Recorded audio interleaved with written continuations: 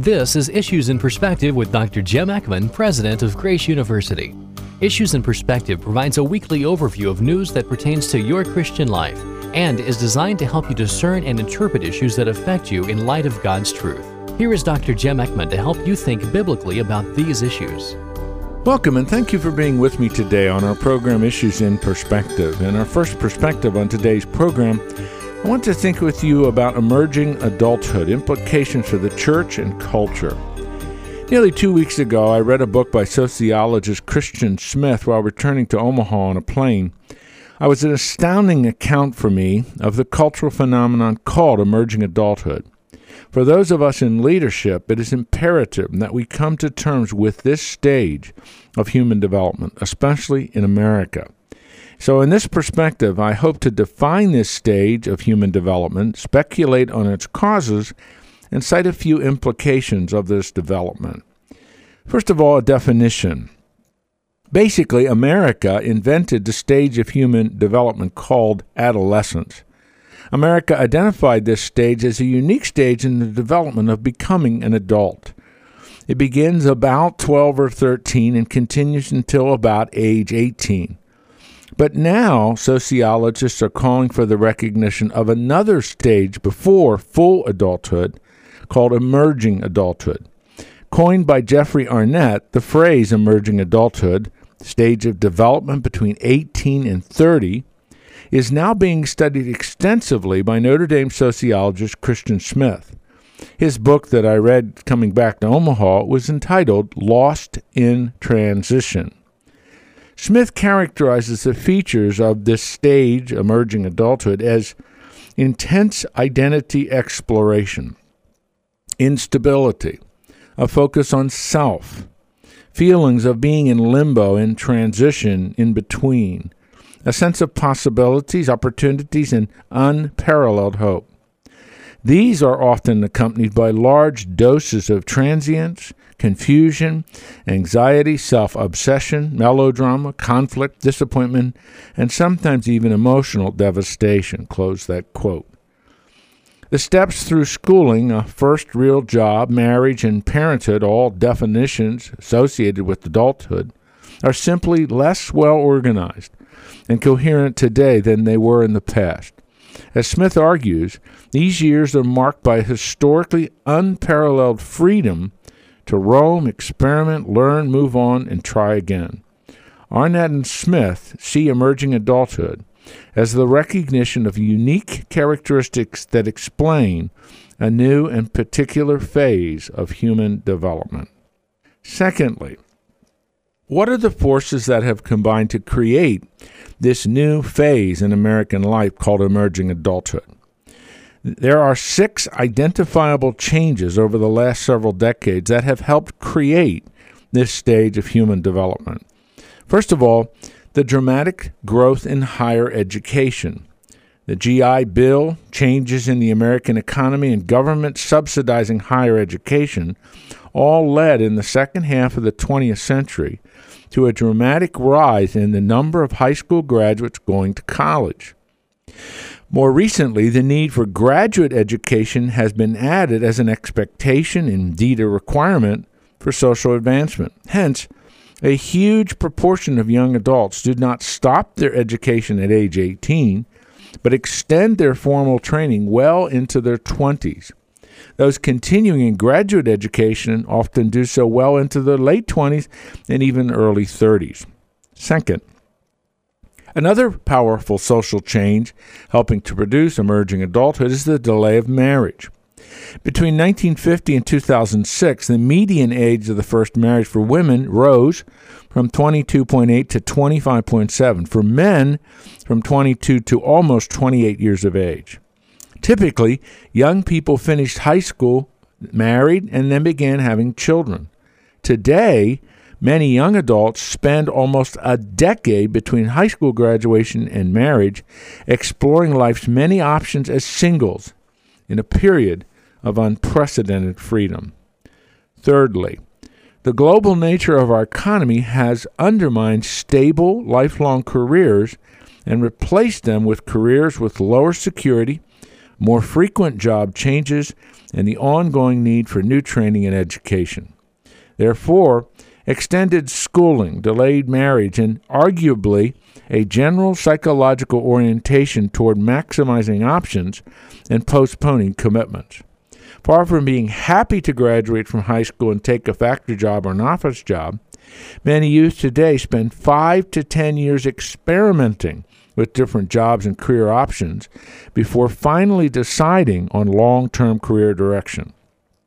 Number 4, parents today are often more willing than ever to help their young adults financially, well into their 20s and even into their early 30s. This financial help from parents enables emerging adults to have freedom to live a lifestyle until they settle down into full adulthood, which again is defined by financial independence, a stable career, and the end of all schooling. Number 5. Beginning in the 1960s, numerous and reliable birth control technologies became widely available. The last 5 decades have witnessed major changes in the variety, reliability, ease, and accessibility of such methods. The primary cultural effect of this technology has been to disconnect sexual intercourse from procreation in the minds of many Americans. Sex has therefore become a normal element of many close or perhaps even casual relationships. It is also occasionally a recreational activity of sorts. And one of the results of that is what is now called the hookup culture. It's an effect of this reality of disconnecting by means of birth control methods, sex, and procreation, having children. Sex is now seen as a normal part of a relationship and even indeed recreational. Finally, number 6, and for me, who has written on worldview issues, this is perhaps the most important. The impact of postmodernism on emerging adults cannot be minimized.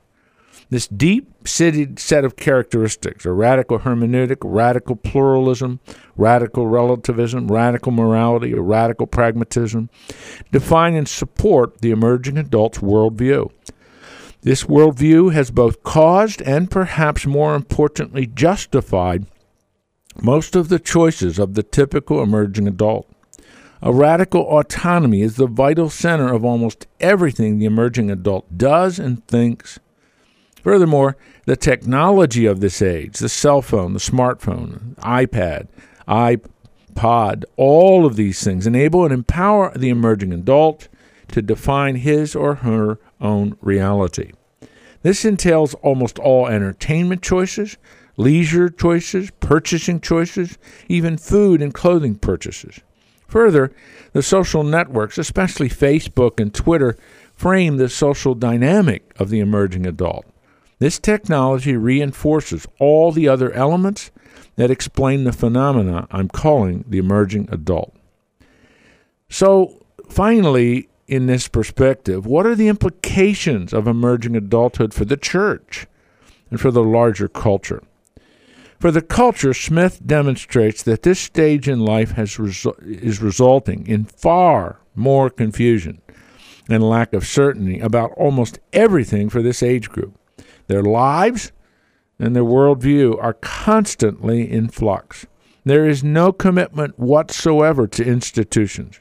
The typical emerging adult has no commitment to government, no commitment to the family as normally defined, and most importantly, no commitment to the church. Typically, most emerging adults are not attending church in any regular manner and are not involved in any ministry in the church. As Smith's book shows, they do not vote and are not engaged in civic service or in volunteerism. For the church, this generation, 18 to 30, begin to come back to the church once they begin having their own children. They ask, do we really want to raise our children without any spiritual impact? So they come back. But the church does not exactly know what to do with them. Many of them view church through the grid of the youth group, with all the fun, excitement, and energy so characteristic of current youth groups. Regular church is not like that. and often they do not fit in. In my view, the church needs to seek a greater level of understanding about emerging adulthood and develop plans and strategies on how to reach them and how to minister to them. The church is losing its youth in increasing numbers. When they come back, are we ready for them? Answering that question is perhaps one of the most important agenda items for the church in the future. In our second perspective on the program today, I want to think with you about the importance of worldview, and I want to use something from the ancient world to illustrate it. Compare Roman paganism with early Christianity. Recently, I read a remarkable magazine on medicine and health care throughout history. What was most striking in this magazine was an article on health care in the Roman Empire. In my opinion, nothing illustrates the power of worldview in explaining social change than this article. I'm talking about the period from 30 BC to 180 AD. It's called Pax Romana, a period of unprecedented wealth, security, communication in the Mediterranean world. This period was the apex of Hellenistic culture. The Roman army kept this forced peace, and communication in this empire that extended from Britain all the way to Jerusalem was relatively easy because of the fantastic Roman road system. But, as historian Gary B. Ferngren has shown, compassion was not a well-developed virtue among pagan Romans. Mercy was discouraged, as it only helped those too weak to contribute to society. In the cramped, unsanitary warrens of the typical Roman city, under the miserable cycle of plagues and famines, the sick found no public institutions dedicated to their care and little in the way of sympathy or help. Perhaps a family member would come to their aid. Perhaps, but sometimes even close relatives would leave them to die. Roman civilization centered on over 5,000 cities, which stretched from Britain in the west to Jerusalem in the east. The cities teemed with thousands of people, and the separation between rich and powerful, poor and disadvantaged was marked. Perhaps the Roman baths in each urban area symbolized this social difference more powerfully than anything else.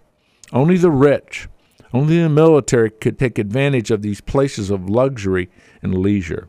Furthermore, in a world filled with gods, the Greco-Roman world had no basis for caring for the sick, the destitute, or the dying. The gods were viewed as selfish, immoral, and capricious. Greco-Roman mythology taught that humans were often an annoyance to the gods. In this worldview, there was no basis for the concept of human dignity or human worth. Therefore, the following practices were quite common in the Greco-Roman world. Let me just cite several. 1, the sick and the elderly were routinely left to waste away. If you lived in Rome, on a Tiber island, that's where the dead went to die. Secondly, unwanted children were often left to die of exposure. 3, if a father determined that the family could not afford to feed another child, that child would be abandoned on the steps of a temple or in the public square. Fourthly, defective newborns were routinely left to die of exposure, almost anywhere in an urban area. 5, female infants were exposed more often than males because girls could not really support the family, and when she would marry, the family needed to provide a dowry. 6, the chronically ill in the Roman Empire were often seen everywhere, in the streets, in the baths, in the forums of the Roman cities. Finally, many sick tried to awaken the gods to care for them, most regularly the god Asclepius, who was worshipped in hundreds of temples and shrines throughout the Roman Empire. Historian Ferngren reports, they would offer a small sacrifice, then sleep overnight in the abaton, that's a sacred enclosure in the temple, where they believed that the god might appear to them, sometimes in a dream, to heal them. However, by the 1st century A.D., a new ethic was penetrating the Roman Empire. Christianity. Christians began to care for the sick and the destitute. That Christian ethic was founded on the concept that God created humans in His image, the Imago Dei. And that proposition was the basis for the worth and value of every human being. Genesis 9:6 established the basis for justice and the value of humans. That verse reads, "Whoever shed man's blood, by his blood shall be shed. For in the image of God, He, God, made man." Furthermore, because of the Imago Dei, child sacrifice, exposure of infants, infanticide, and even castration were all forbidden. In addition, the doctrine of the Incarnation, where the second person of the Trinity added to His deity humanity, deepened the implications of Imago Dei, the image of God. Finally, the teaching of Jesus in the story of the Good Samaritan in Luke chapter 10 profoundly challenged the Greco-Roman ethic. This new ethic of compassionate love was shown not to the deserving, but to the despised, indeed, even to enemies. God loved us while we were sinners. Jesus commanded His hearers to go and do likewise. The 4th century historian Eusebius reported on the power of a Christian testimony in this pagan Roman Empire. Listen to his words. Quote, "Then did the evidences of the universal zeal and piety of the Christians become manifest to all the heathen." Eusebius goes on, "For they alone in the midst of such ills showed their sympathy and humanity by their deeds. Every day some continued caring for and burying the dead. For there were multitudes who had no one to care for them. Others collected in one place those who were afflicted by the famine throughout the entire city and gave bread to them all." Close that extended quote from the 4th century historian Eusebius. Dear people, the love of God was manifested powerfully by the early Christians, and that love is what transformed the Roman world. So, for us in the 21st century, may we Christians demonstrate God's love in the same manner. Our words and our works should mesh perfectly as we engage this culture as the salt and as the light of Jesus Christ. In our third and final perspective on the program today, I want to summarize and comment upon an astounding revelation in former Secretary of State Condoleezza Rice's new book. It's a startling account. It's an account of an offer that the former Prime Minister of Israel, Ehud Omer, made secretly to Mahmoud Abbas, the head of the Palestinian Authority. That conversation and that offer occurred in the summer of 2008. Listen to Rice's summary of this offer that Omer made to Mahmoud Abbas. She was there, she was present, she recorded it. Number one, Israel would transfer sovereignty of over 94% of the West Bank to the new Palestinian state. There were also to be additional land swaps and a corridor linking the West Bank and Gaza. The result of this would be that 100% of the pre-1967 border of the West Bank would go to the Palestinians. Number two, Omer offered Abbas a formula for dividing Jerusalem that would give Arab neighborhoods to the Palestinians and Jewish neighborhoods to Israel, with negotiations to work out the status of the mixed neighborhoods in Jerusalem. Jerusalem would be the capital of both Israel and of the Palestinian state, with a joint city council. Number three, the old city would be administered by an international committee with representatives from Palestine, Jordan, Saudi Arabia, the European Union, and the United States. 4. The right of return, a battle cry of many Palestinians, would be limited to 5,000 people. There would then be a compensation fund set up for other Palestinian refugees, entailing over billions and billions of dollars. That fund would be administered by the Norwegian government.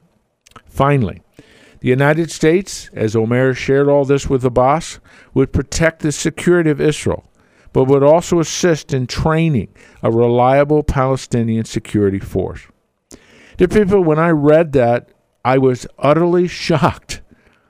This was offering the Palestinians everything they wanted. In addition, Omer showed Abbas maps that charted the boundaries of this new state and arrangement.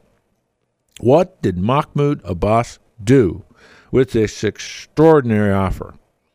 He balked. He would not sign the maps, nor would he sign the agreement. He said he needed to consult with his experts in the Palestinian Authority. He never got back to Ehud Omer. Dear people, this is an amazing revelation in Rice's new book. Once again, Israel offered the Palestinians virtually everything they had been demanding, but they refused.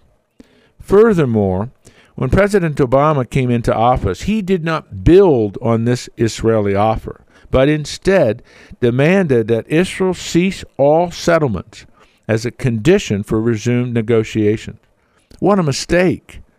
I believe that this will be seen as one of the greatest blunders of Obama's administration in foreign affairs. It was a disaster, and it has been that way. This account by former Secretary Condoleezza Rice once again illustrates that no matter what Israel offers, the Palestinians will never recognize Israel's right to exist. That alone remains the fundamental issue of the Middle East today.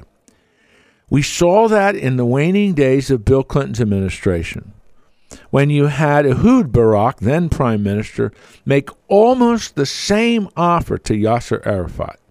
He refused it, and he went back and started the second Intifada, the second uprising.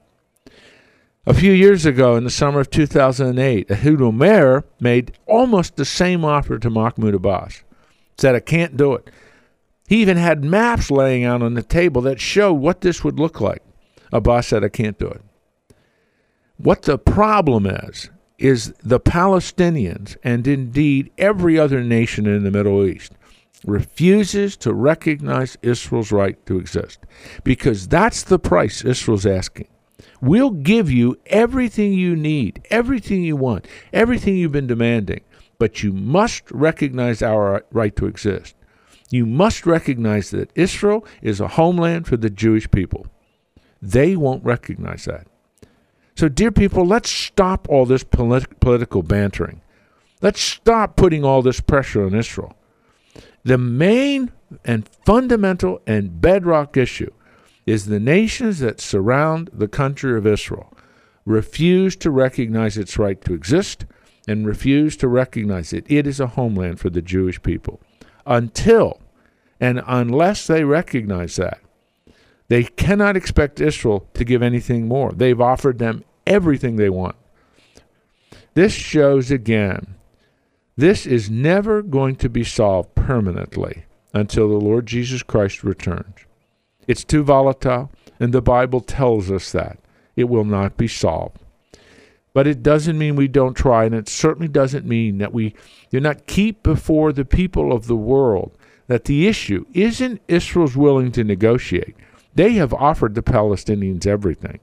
It's that they will not recognize that Israel has a right to exist as a Jewish homeland. Until and unless they do that, there will be no peace. You've been listening to Issues in Perspective with Dr. Jim Eckman, President of Grace University. Issues in Perspective is a radio production of Grace University in Omaha, Nebraska. If you have any questions or comments, or you would like a written summary of today's program, write to Issues in Perspective, 1311 South 9th Street, Omaha, Nebraska 68108. You can also view a transcript and listen online at issuesinperspective.com. Join us next week for Issues in Perspective with Dr. Jim Eckman. Issues in Perspective is a listener-supported program and ministry of Grace University. You can listen to this program as well as past programs on the web. Just log on to issuesinperspective.com and click on the Listen To button. You can also find the link to Dr. Eckman's website by logging on to this radio station's website and click on the Issues in Perspective banner ad. Issues in Perspective depends on listeners like you in order to broadcast on this station and other Christian radio stations across the country. Please send your tax-deductible donation to Issues in Perspective, P.O. Box 3251, Omaha, Nebraska 68103. Your generous donation will help spread the word of God and how it relates to culturally engaged Christians in today's world.